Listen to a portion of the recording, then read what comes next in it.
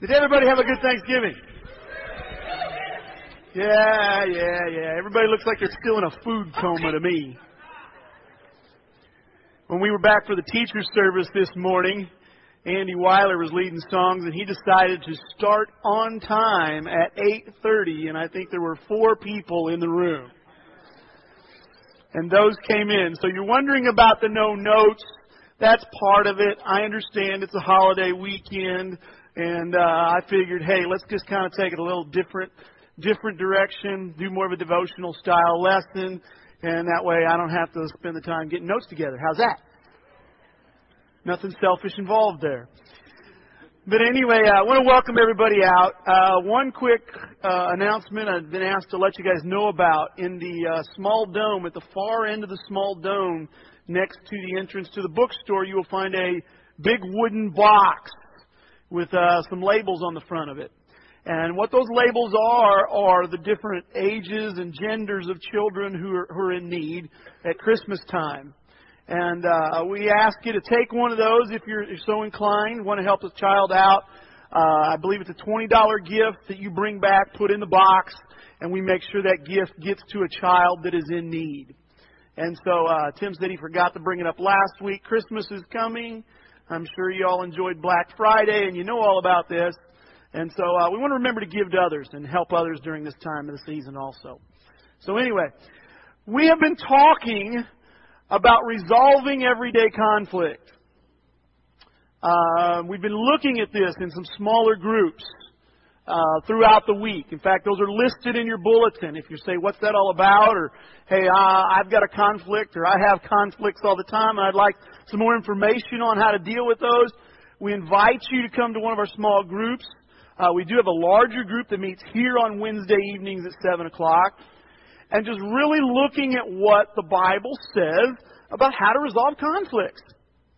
I don't know about you, but conflict is a normal part of my life. Now, I got to qualify that because I think most of the times when we think conflict, we think fight. Is that not correct? Okay, we think war. We think loud voices and things being thrown, perhaps. That's not what a conflict is. A conflict ultimately is just 2 people who disagree. Now, if you talk to anybody before noon, you're going to find somebody who disagrees with you. Now, some of those disagreements are very trivial, okay? Cardinals or Cubs, very trivial, okay? Cubs or Bears or Rams. We know how that went last week, right? Very trivial. We can disagree about that. Other conflicts are much more vital to our existence. Okay? When it comes to being married. Where you spend vacation. How you spend your money. How you budget your money. How you raise your children. There are going to be natural disagreements and thus conflicts with that. God never intended for us to avoid conflicts. Do you know that? I believe He intended for us to avoid them escalating.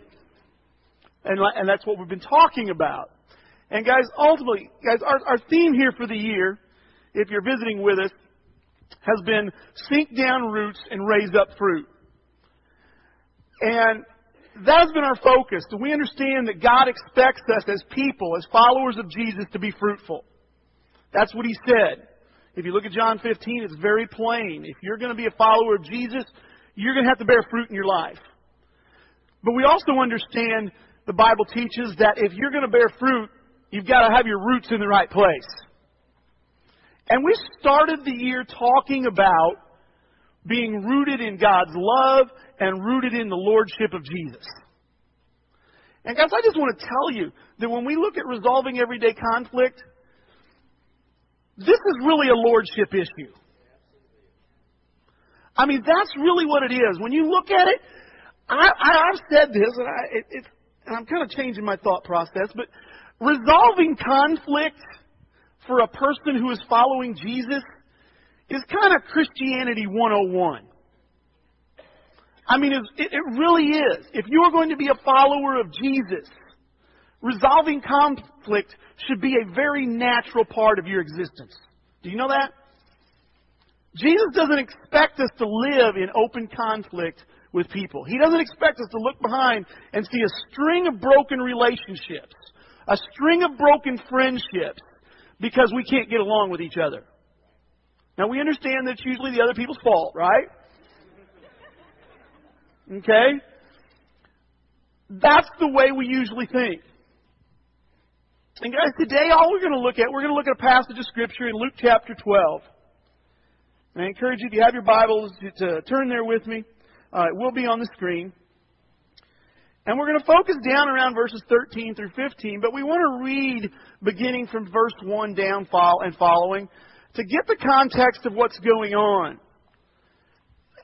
And I want to encourage you, anytime you're reading the Bible, guys, and you find something that strikes you, whether it's challenging or encouraging or convicting, to look at the context of what's happening. What that means is read before and read after. Okay?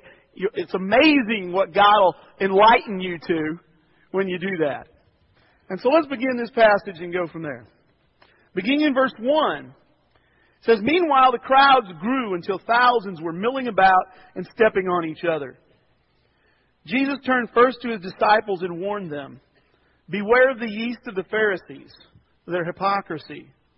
The time is coming when everything that is covered up will be revealed, and all that is secret will be made known to all. Whatever you have said in the dark will be heard in the light, and what you have whispered behind closed doors will be shouted from the housetops for all to hear.'" That's a little scary all by itself, isn't it? "Dear friends, don't be afraid of those who want to kill your body. They cannot do any more to you after that. But I'll tell you whom to fear. Fear God, who has the power to kill you and then throw you into hell. Yes, He's the one to fear. What price? What is the price of 5 sparrows? 2 copper coins? Yet God does not forget a single one of them, and the very hairs on your head are all numbered. So don't be afraid. You are more valuable to God than a whole flock of sparrows. I tell you the truth. Everyone who acknowledges me publicly here on earth, the Son of Man will also acknowledge in the presence of God's angels. But anyone who denies me here on earth will be denied before God's angels. Anyone who speaks against the Son of Man can be forgiven. But anyone who blasphemes the Holy Spirit will not be forgiven. And when you are brought to trial in the synagogues and before rulers and authorities, don't worry about how to defend yourselves or what to say. For the Holy Spirit will teach you at that time what needs to be said." Then someone called from the crowd, "Teacher, please tell my brother to divide our father's estate with me. He has a conflict." Jesus replied, "Who made me judge over you to decide such things as that?" Then he said, "Beware, guard against every kind of greed. Life is not measured by how much you own."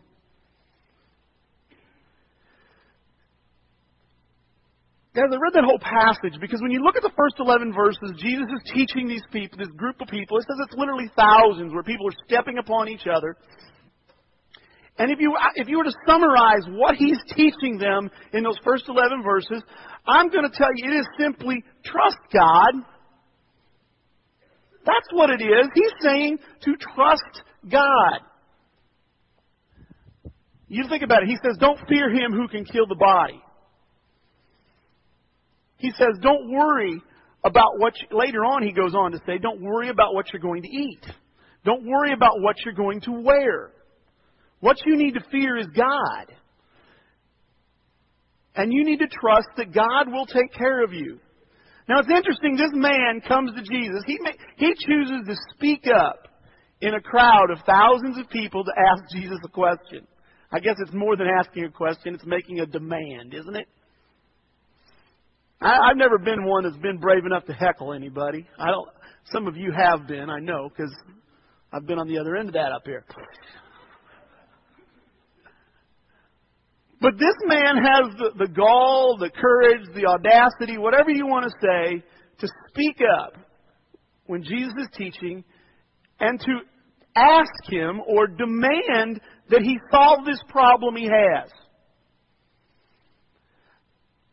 Now, I find it interesting that Jesus has just talked about trusting God, and he says, no, I want you to take care of this for me.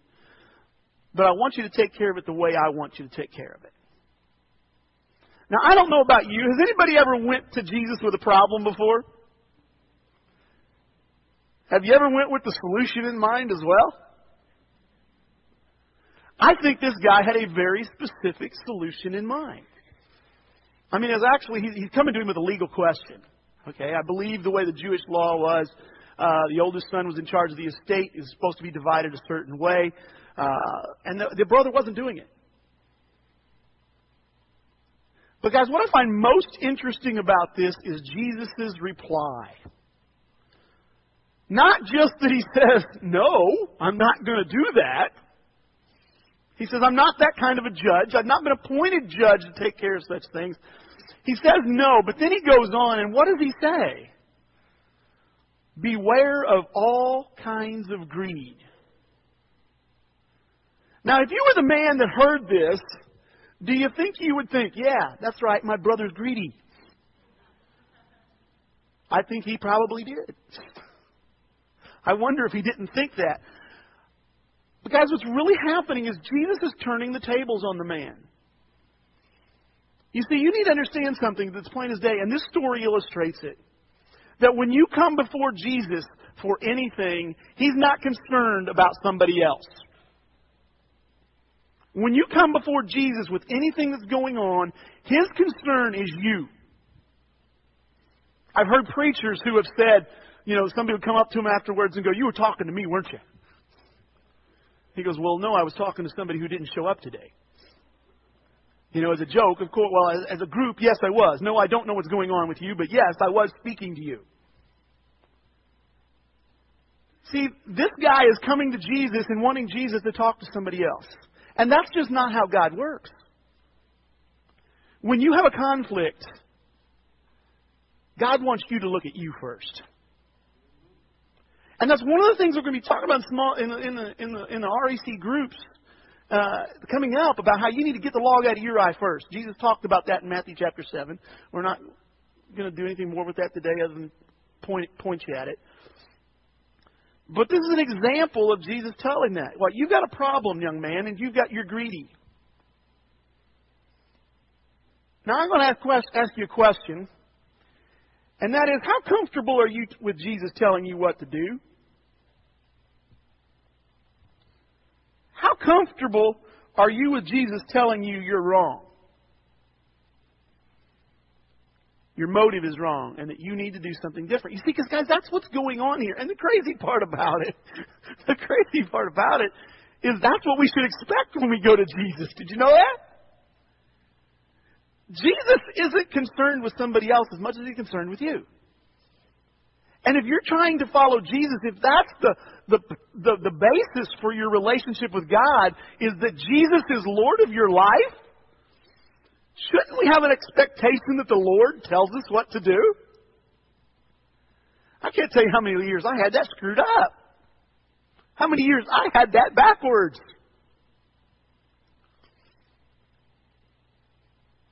Guys, Jesus wants you to look at you first. You see, several years ago, we had a situation. I was sitting in a group in someone's home, and someone in the group brought up a problem they had. And it was a problem that was about to go to the courts. They had hired lawyers to deal with their problem. And they were asking the group, what do you think about this? I mean, they weren't saying it right like that, but the fact that they were bringing it up and bringing it out into the open and inviting. And honestly, I think what they were trying to do is to get people on their side was their motive. And it's one of the biggest mistakes I ever made in trying to help somebody. Because, I had this urge to say something, and I didn't say it. You know what I'm saying? I thought, this is what I should say, and I just didn't have the courage to say it. And what I should have said was, are you interested in seeing what Jesus has to say about this situation? Because they had already said, well, this particular situation isn't mentioned in the Bible. And it wasn't directly. I admit that. It had to do with the custody of a child. I guess the closest thing you have is in the Old Testament where there was a custody issue and Solomon said, let's cut the baby in half. Okay? I don't think they wanted to look at that. It didn't apply.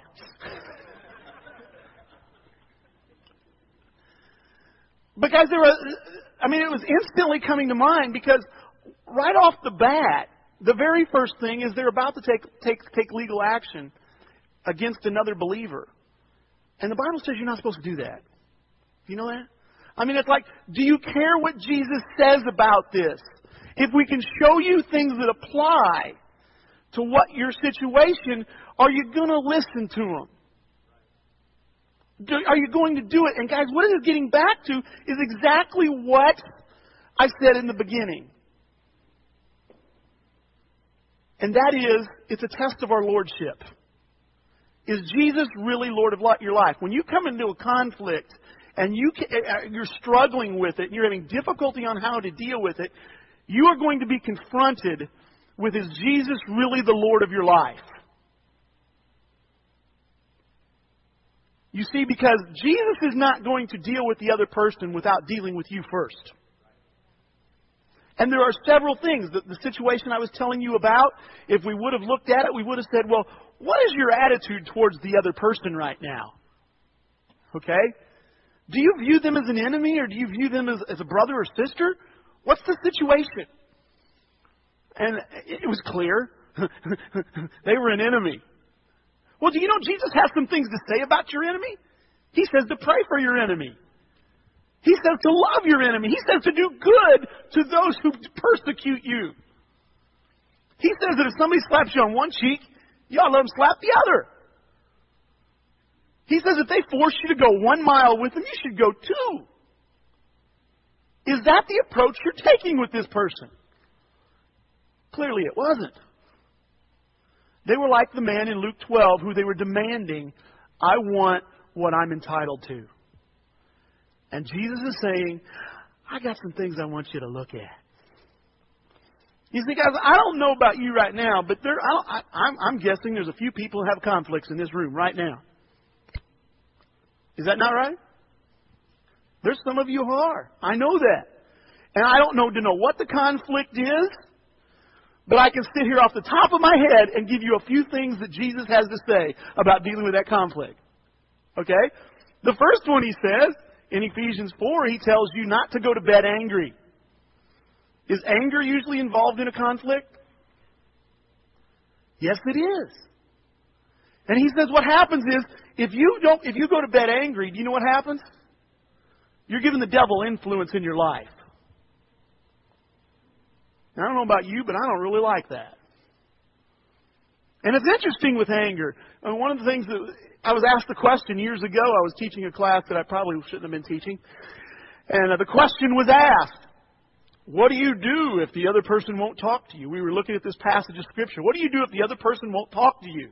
If you're angry and you want to talk. See, because typically this verse in Ephesians 4 talks about husband. When people are talking about it, it's a husband and a wife talking about how we decided we would never go to bed angry. Now, we've been up till 3 in the morning every night this week. Okay? Because we're talking it out. And so somebody in the room brought up the question, well, what if the other person won't talk to you? The passage says nothing about the other person talking to you. The passage says you don't go to bed angry. You letting go of your anger, you refusing to be angry, has nothing to do with another person talking to you. Did you know that? See, because we don't do that. We think they make me so mad. They make me so mad, and I'm just upset about it. And every time I see them, I'm just reminded of it. People mention their name, and I'm reminded of it, and I can't do anything about it. And yes, you can. Yes, you can. That or Jesus asks you to do something that's impossible. Your choice. Let me give you another one that he said. Jesus said, do not worry. Is there usually worry involved in a conflict? Worried about the outcome? Jesus says don't worry. But you don't understand, Gary, there's a lot of money involved here. I didn't say it, Jesus did, okay? Talk to Him. But guys, He says, do not worry. A lot of times we're in a conflict, and just like I said with this other situation I was in, we view that other person as an enemy. And they may be an adversary who is out to do you harm. That could be true. What does Jesus say? You need to love them. You need to pray for them. You need to do good for them. He also says that you need to submit to one another.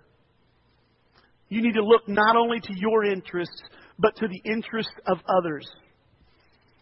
You see, guys, when you go to God, He wants you to look at you. And you're in the middle of a conflict right now, I just want to tell you, God's trying to teach you something. God wants to show you something.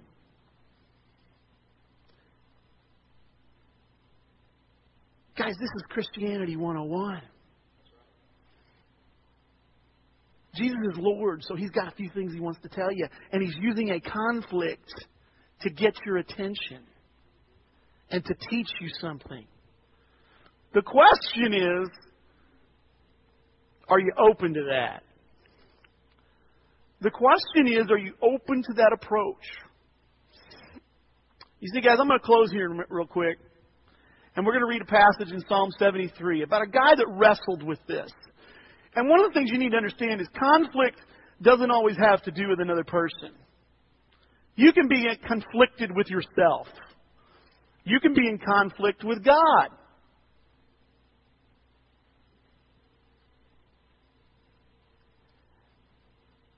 And He wants you to get it resolved. And in Psalm 73, there is a passage, and we're going to read the whole thing.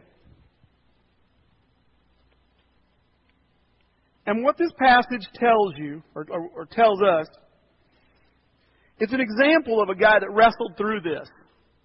He did some good things, he did some bad things. But he laid it out there as an example for us. And guys, I just want to ask you where you are. I'm going to read through it. I'm going to stop and talk a little bit. And I want to ask you, where are you at? Are you slipping like this guy is? Or what's going on? Let's read through it. Boy, this keeps janking up on me. Beginning of verse 1, it says, "Truly God is good to Israel, to those whose hearts are pure. But as for me, I almost lost my footing. My feet were slipping and I was almost gone. For I envied the proud. When I saw them prosper despite their wickedness, they seem to live such painless lives. Their bodies are so healthy and strong. They don't have troubles like other people. They're not plagued with problems like everyone else. They wear pride like a jeweled necklace and clothe themselves with cruelty. These fat cats have everything their hearts could ever wish for. They scoff and speak evil. In their pride, they seek to crush others. They boast against the very heavens, and their words strut throughout the earth. And so the people are dismayed and confused, drinking in all their words. What does God know, they ask? Does the Most High even know what's happening? Look at these wicked people, enjoying a life of ease, while their riches multiply." Have you ever had that problem? You look at what's going on in everybody else's life. You look at what's going on in the person you're in conflict with, and he just gets you ate up. He goes on, this is where you go. He goes, "Did I keep my heart pure for nothing? What's the point of all this living for God stuff? Did I keep myself innocent for no reason? I get nothing but trouble all day long. Every morning brings me pain." Now here's the one place this guy really saved himself. He did good. He says, "If I had really spoken this way to others, I would have been a traitor to your people." You see, guys, he understood what? He's going to keep these strong feelings to himself. He stopped short of spreading his bitterness. That's a challenge. That's a challenge. "So I tried to understand why the wicked prosper. But what a difficult task it is. Then I went into your sanctuary, O God, and I finally understood the destiny of the wicked. Truly, you put them on a slippery path and send them sliding over the cliff to destruction. In an instant they are destroyed, completely swept away by terrors. When you arise, O Lord, you will laugh at their silly ideas, as a person laughs at dreams in the morning. See, guys, what he's doing there, he's understanding. When he goes before the presence of God with his problems, he understands, I need to trust you, God. I need to trust you to deal with them. That's not my problem. I can't control them. But then he goes on. Then I realized that my heart was bitter. And I was all torn up inside. I was so foolish and ignorant. I must have seemed like a senseless animal to you. See, guys, that's what happens when you go before God, is God shows you where you are at. He goes on, he says, and here's the grace of God. He says, yet I still belong to you. You hold me. You hold my right hand. You guide me with your counsel, leading me to a glorious destiny. Whom have I in heaven but you? I desire you more than anything on earth. My health may fail, and my spirit may grow weak. But God remains the strength of my heart. He is mine forever. See, guys, he makes a choice that says, I'm going to trust God no matter what. And I love that line. He says, my health may fail and my spirit may grow weak. God doesn't promise you health and wealth. Do you know that? He doesn't promise you everything's going to work out the way you want. He promises you're going to have something more valuable than anything else, and that is a relationship with Him. It says, those who desert Him will perish, for you destroy those who abandon you. But as for me, how good it is to be near God. I've made the sovereign Lord my shelter, and I will tell everyone about the wonderful things you do. See, guys, it's pointless to try to invite people to church or share your faith with somebody unless you understand how wonderful God really is. And unless you understand that He wants you to look at you first. Let's pray, and we'll be done.